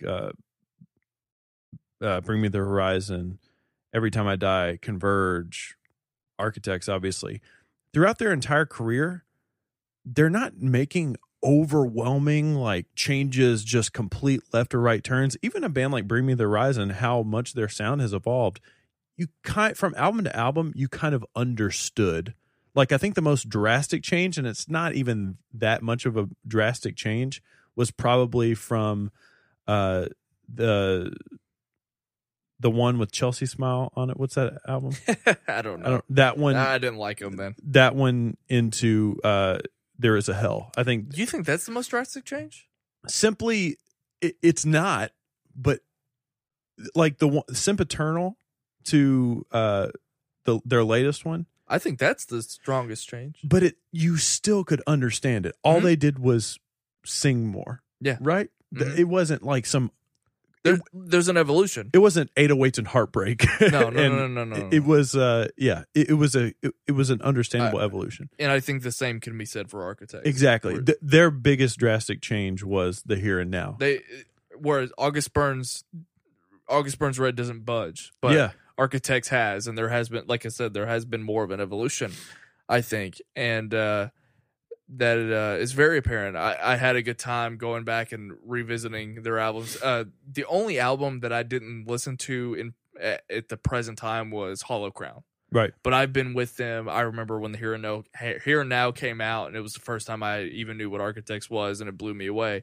But I had a good time revisiting that album, and it's much more punkish than sort of what they've evolved in now. Because I would have actually labeled that album.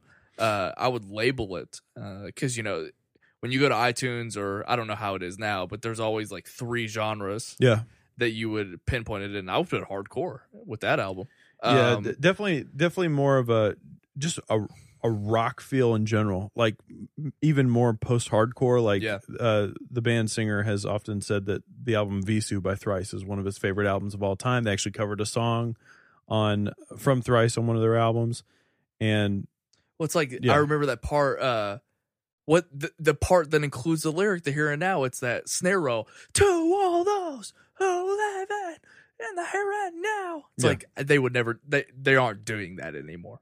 Do you have a favorite album from Architects?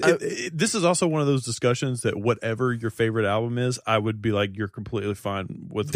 It's such a straight line for me. It's in terms of quality. I think the album I have no problem just saying no, it's not my favorite. Is Daybreak, the one after it, because that's more of like a top heavy album for me. Whereas like as the album goes on, I'm just a little bit over it. I would say that it would either come down to the Here and Now or Lost Forever, and I think Lost Forever would probably edge it out.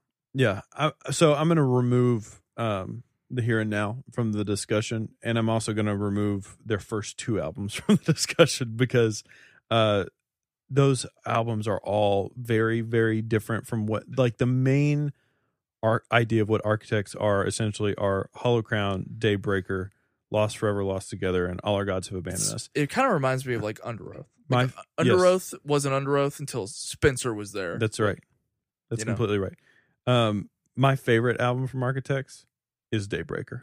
I think it's their most versatile album. It's their most diverse because it still has a lot of elements from the Here and Now in it. There are songs on it that are slowed down. It's just a more progressive album. Lost Together is my least favorite album of those. Yeah. Which is also interesting because All Our Gods Have Abandoned Us, their most recent album, I think is one of their best albums, but it's also probably the least risks they've ever taken. Yeah. But that album is every single thing from front to back that you would ever want from Architects. I think there's the least amount of evolution actually comes from Lost Forever 100%. Into, so it just felt like a continuation of Lost Forever. I think when I'm looking at the albums, the Here and Now, I told you this earlier, and I remember talking to Eric about this years ago. That album, the Here and Now, just fucking gets down. And my favorite song, Stay Young Forever, I feel like that I could just fight a bear when I hear that song. It just gets me so amped up. And then when it gets to something like Lost Forever, I feel like it's just so tough. It's incredibly aggressive. But it's also a little bit more apparently thematic. Oh, 100%. Because I remember talking about the song Broken Cross. Yeah. God only knows that we were born to burn.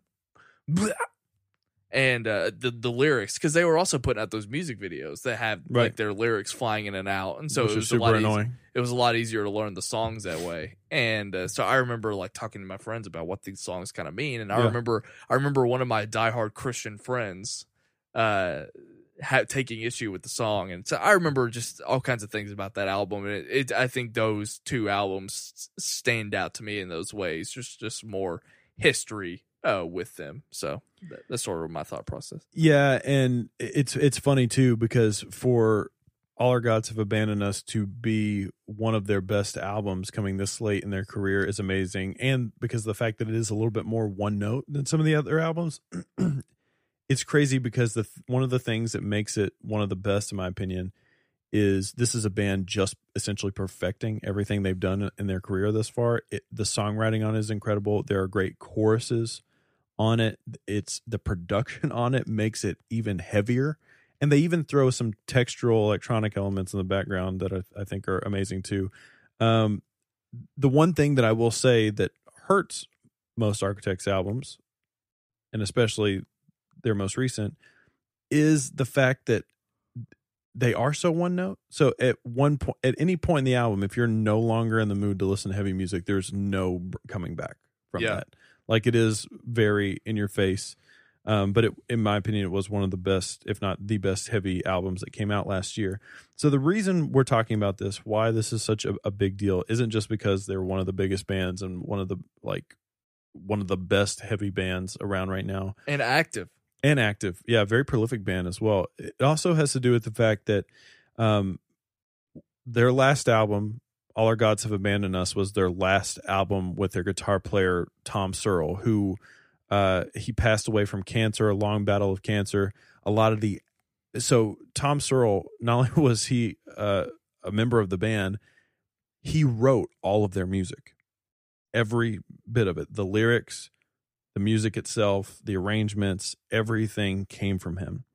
So his passing away, not only was it hard on the band as individuals, it was also hard on them as creators. I mean, it was a massive, massive deal. And people had always talked about that day coming, like what would it mean for the band and this and that. The lyrics in that album, All Our Gods Have Abandoned Us, are eerie to listen to because it talks about him dealing with his mortality. It's just a very, very heavy album, both sonically and thematically. So the fact that they announced that they were going to make another album, everybody is interested in what it's going to sound like. You know, how are they going to come back around as songwriters? And now getting this song, Doomsday, is very big. Now, one thing, and I told you this the other day, one of the things that people aren't really addressing with this song is a lot of people think this is like the first song without Tom Searle's involvement. That's not true. This song was the last song he ever wrote. It just was never finished. So I guess let's just get into it. I mean, tell me your thoughts on the song, and then with everything we've said, does anything that I've just mentioned about this being the first song that they've at least had to assemble, and do you think it makes a statement as where the band's going? So my first impression of the song, when I walked away from it the first time, I remember thinking that this sort of elongated intro that the song has sounded like the previous two Architects albums that we got. So very much the familiarity. Exactly. Yeah. So very much his style. Because again, it just felt like a recycled part. To be frank. Literally sounded like it was lifted from another song on the previous album. It sounded like a bridge from another song. Yeah. I was trying to think about what it was on the way over here. But anyway, after listening to it more and more and really hearing this, I think what Architects did for a while, and this was actually something that Brave the Storm actually did, maybe not to the same extent, but what I did with the music is instead of like the pop structure of having your chorus done 3 times, we would do it twice, and then instead of having a third chorus, we would just make a really interesting part there in its place, and then the song would kind of be unique in its way. And so I think Architects has definitely had its hooks in the past, but they didn't always follow the structure the same way that a Day to Remember would, or Bring Me the Horizon is doing now. I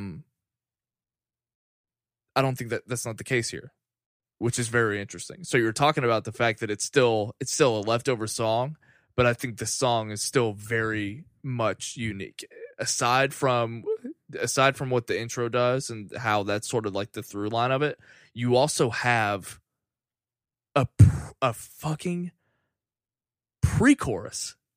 Yeah. Which Architects may have done pre-choruses before, but none that are this apparent. Right. And not only do they have a pre-chorus to 3 choruses, I believe, in this song, but they all have variances to them. Where, like, in your final chorus, you that's where you tone it down. That way you can build back up into the chorus. And so they're making those variances and change up within the repeated sections of the song. And they don't do that often. They've done it before. I'm not saying it's totally new. It's not as apparent. But it's not as apparent. And I tell you what, though, this song, again, sounds like an evolution in the sense that this sounds, again, aside from the intro, everything else, the meat of it, sounds like another band. Sort of, yeah, to a certain extent. But tell me if you agree with this. Still, like what we were saying, does sound like an evolution that you can understand. Yes. It's not completely taking people off guard. Yes. This isn't a judgmental observation. Right. But aside from that intro, it sounds like he is... What's the lead singer's name? I should know Dan this Carter. because I love him. Is that his name? Or did I just make that up? What's his name? Sam Carter. Sorry, Dan Carter is a podcaster. Sam Carter. He sounds like Ollie. I would actually say that Ollie sounds more like him. Fine, yeah. But it's... In fact, when what's the song on Sempiternal, the first single from it? Can you tell by the look in our eyes we're going out? What is that song called? The first time I heard this, I thought to myself, "Oh, okay, Bring the Horizons Architects now." This is Architects sounds like Bring Me the Horizon now. Whereas, like, if you go to Spotify and you look up their related artists, they're like brother bands. Oh, and of course, they come from friends too. Yeah, I was gonna say they come from the same place. This is the most Bring Me the Horizon song, and it was kind of fun. Again, going back to the fact that we just came off 2 albums that have that kind of singularity to it. Right. I the more I listen to it and the more I learn this song, I actually like that take. I told you that the other day. I said the song gets better the more you listen to it. It does. And I'm having a lot of fun listening to it. Yeah. And but again, though, I mean, it's still you still have the talking point that this song doesn't have to represent what the rest of the album is, and I don't know that it's possible. Yeah, I want to talk about that too. The funny thing, and I talk about this all the time, that music is so much more interesting when there's stories behind it, and obviously there's a tragedy behind like a lot of the stuff we're talking about. But with that being said, examining the song itself, there's so much to pay attention to. One, will they succeed at writing this, putting the song together without their main, the crux of their songwriting no longer being there? Also, where are they going to go? Also, what does this represent? Because this could be one of 2 things. This could be, I'm just going to throw this out there. This could be the song that identifies their direction where they're going. It could also be a departure. This could also, they could put out another Here and Now. Now, they could say, this is our swan song for the sound. I don't think that's the case, but I'm just saying. It's also fascinating to just examine some of the decisions that they make. For instance, if you pay attention to the song, one of the familiar things, that opening riff, and you're right, because we talked about this too. Yes, that opening, I can pinpoint the parts where they are staying the same and the parts where they are clearly being different. The middle breakdown where they go super high up and do a harmonized guitar part in the breakdown, we've never heard that from Architects. Never, not once. And that's awesome. That's really cool. But that rhythm, the that opening breakdown is repeated throughout the entire song. The rhythm, exactly. The rhythm and everything. It's just varied. It's very much the through line of the entire song. It's varied throughout the entire thing. The other thing that's fascinating. So when I went back and was sort of re-reviewing Under Oath albums, one of the things that I realized that a lot of people don't do in this music genre, it became very popular to sing and scream. But it also became very predictable because it was scream the verses, sing the choruses. Under Oath never had that familiarity. I mean, they have in their songs before, but Define the Great Line, I mean, they would just sing and scream whatever the fuck they wanted to. Yeah. But one of the things that made those parts so special is that they would isolate individual moments. And if you listen to this song, and we were listening to the Plot New song before this song does the same thing. During moments when it gets more quiet, the music will drop out, essentially, and they'll have some electronics, some keyboards or something, and just some picking little noodly parts, right? And come back with all that energy, and that's good songwriting, man. That is great songwriting. Now, what I will say, I do have one minor negative to this song, and it's super nitpicky, and it's just because I am examining it so closely. There are parts of the song that they probably do need to work on as songwriters. There are some really, really awkward transitions, like where they just don't transition as smoothly as we've heard from Architect songs in the past. It could just be because this was an unfinished song and they piece it together. Could also be because they're sort of learning and trying to figure it out on their own. The last little thing I will say about this in your comparison with Bring Me the Horizon, I told Luke this. I don't know if you saw it, but no. I said, if Architects are trying to go down a similar path as Bring Me the Horizon, they have all of the tools to not only achieve that, they have the ability to exceed that. In every way, shape, and form, Architects... He's a better singer. Architects in general are just a much more talented, and that's nothing negative towards Bring Me the Horizon. It's just the facts. They're a more talented band. They're a more diverse, versatile band. Like, Sam Carter is one of the best vocalists in metal. When he sings, his like screamy sing, I don't know how he does it. I don't either. His range, something I would kill to have. His range is unbelievable, and his ability to go in and out of screaming and singing is phenomenal. And he pulls it off live. This band has all the tools to be, I mean, I think they are already great, but to exceed, that's what makes this so exciting. The fact that they have all these tools, and I mean, it's awesome. I think the only complaint that I had, and I think it's one of those things that it catches you off guard the first time you hear it, and you're not even sure, not with you, maybe someone else, but I thought there was some clunkiness with like how some of the arrangements were with the vocals over. It sounded. I agree. I think it's the pre-chorus. It just sounded clunky. It didn't feel like the vocals matched the rhythm of the guitar and everything that was going on. But sometimes I hear those parts and I'm like, that doesn't make sense. Like I can't compute that. But then there's other times where all I have to do is continue listening, and then it starts to make sense for me. So I think it actually is going to be more of the latter, but that was sort of my first kind of okay. The biggest nitpick I had with the song, and I feel like it was like kind of a missed opportunity in the chorus of the song when he goes, "The good die young." Yeah, I wish there was an accented like cymbal hit on that, and like the guitar matched how he sang that part, but it doesn't. He just like, I don't know. That's you also, I mean, that's another thing. The way that the intro kind of makes you think, okay, how is this new? Right. I was guilty of feeling that when he starts the chorus with that line. I was like, again, that his voice, and again, that's what's the main reason why I'm so attracted to this band to begin with. For one, I love my vocalist, but at the same, again, his voice has a lot to do with why I stick around, because it's so interesting. But at the same time, iconic. I think a lot of people bite all over his nuts. Yes. Yeah.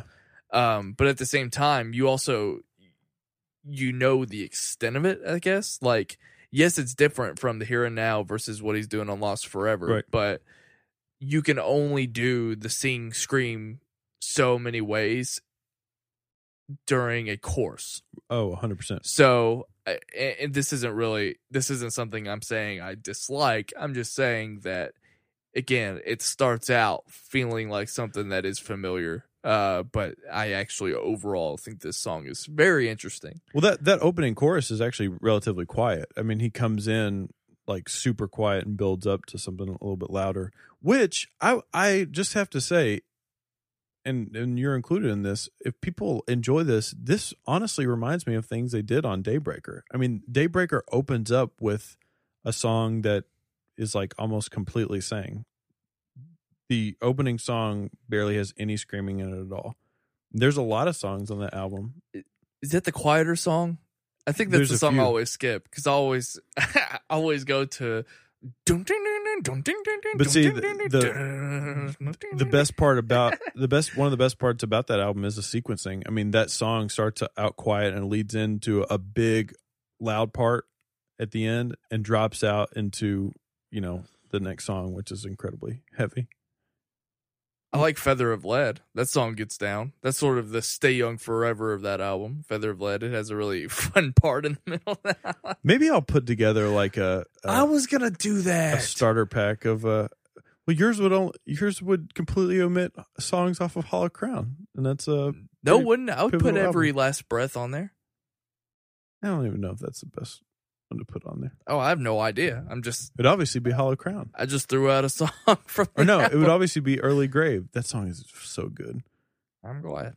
All right. That's pretty much it. You guys need to check out Architects. Definitely check out the video. Actually, no, hold on. I actually want to ask you. Yeah. Is it possible, if the majority of our audience doesn't care for this type of music, is it possible that Architects, can you find an album that is a gateway album? Because it's still, if you are someone who listens to bands like Jimmy Eat World all the time, it's still a harsh. They do a great cover of Bon Iver's. They do. Blood Bank. It is really good. Yeah. But we're still talking about a harsh band. Yeah. So I'm wondering.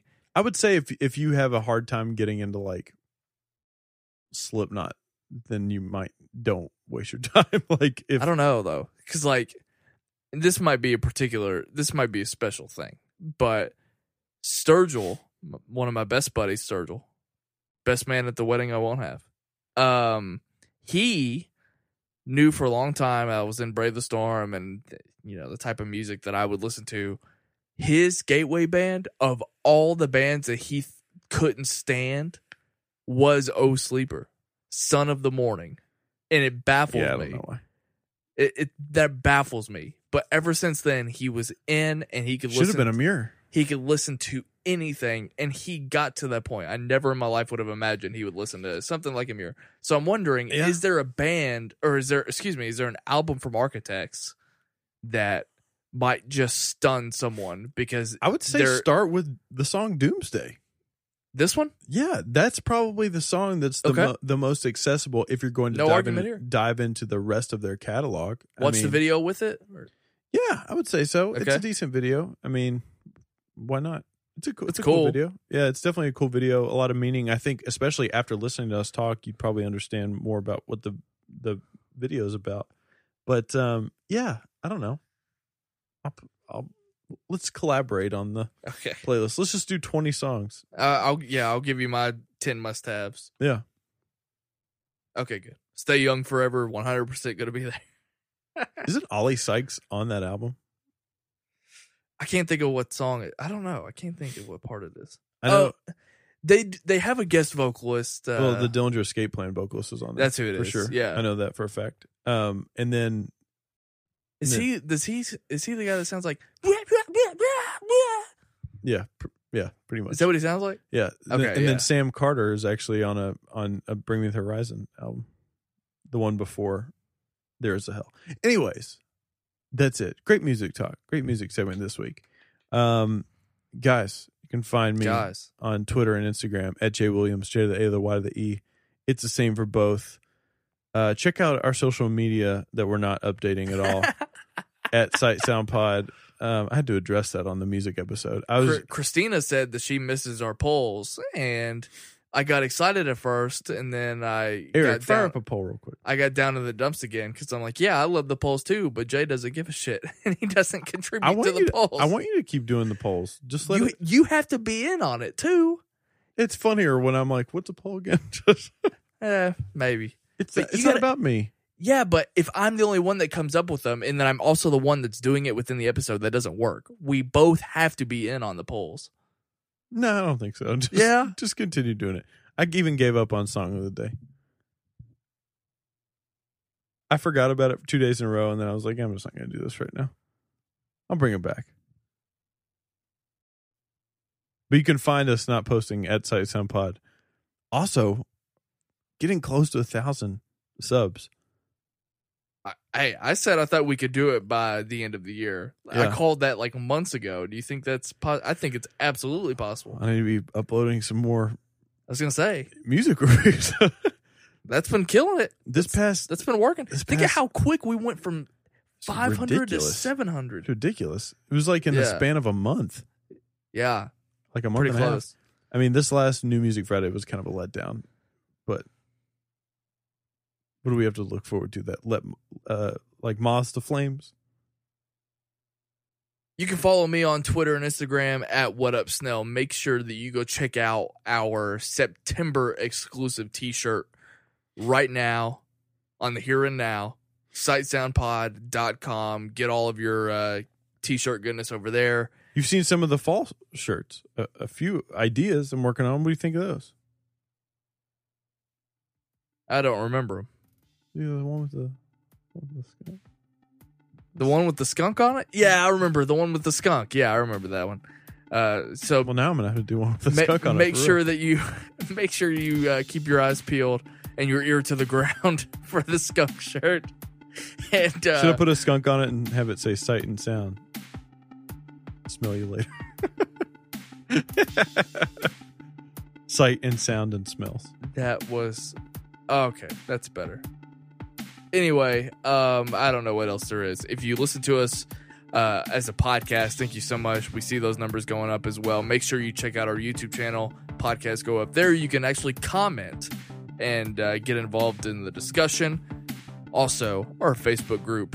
That link is in the description below. Come talk to us. We appreciate it. Thank you so much. Goodbye.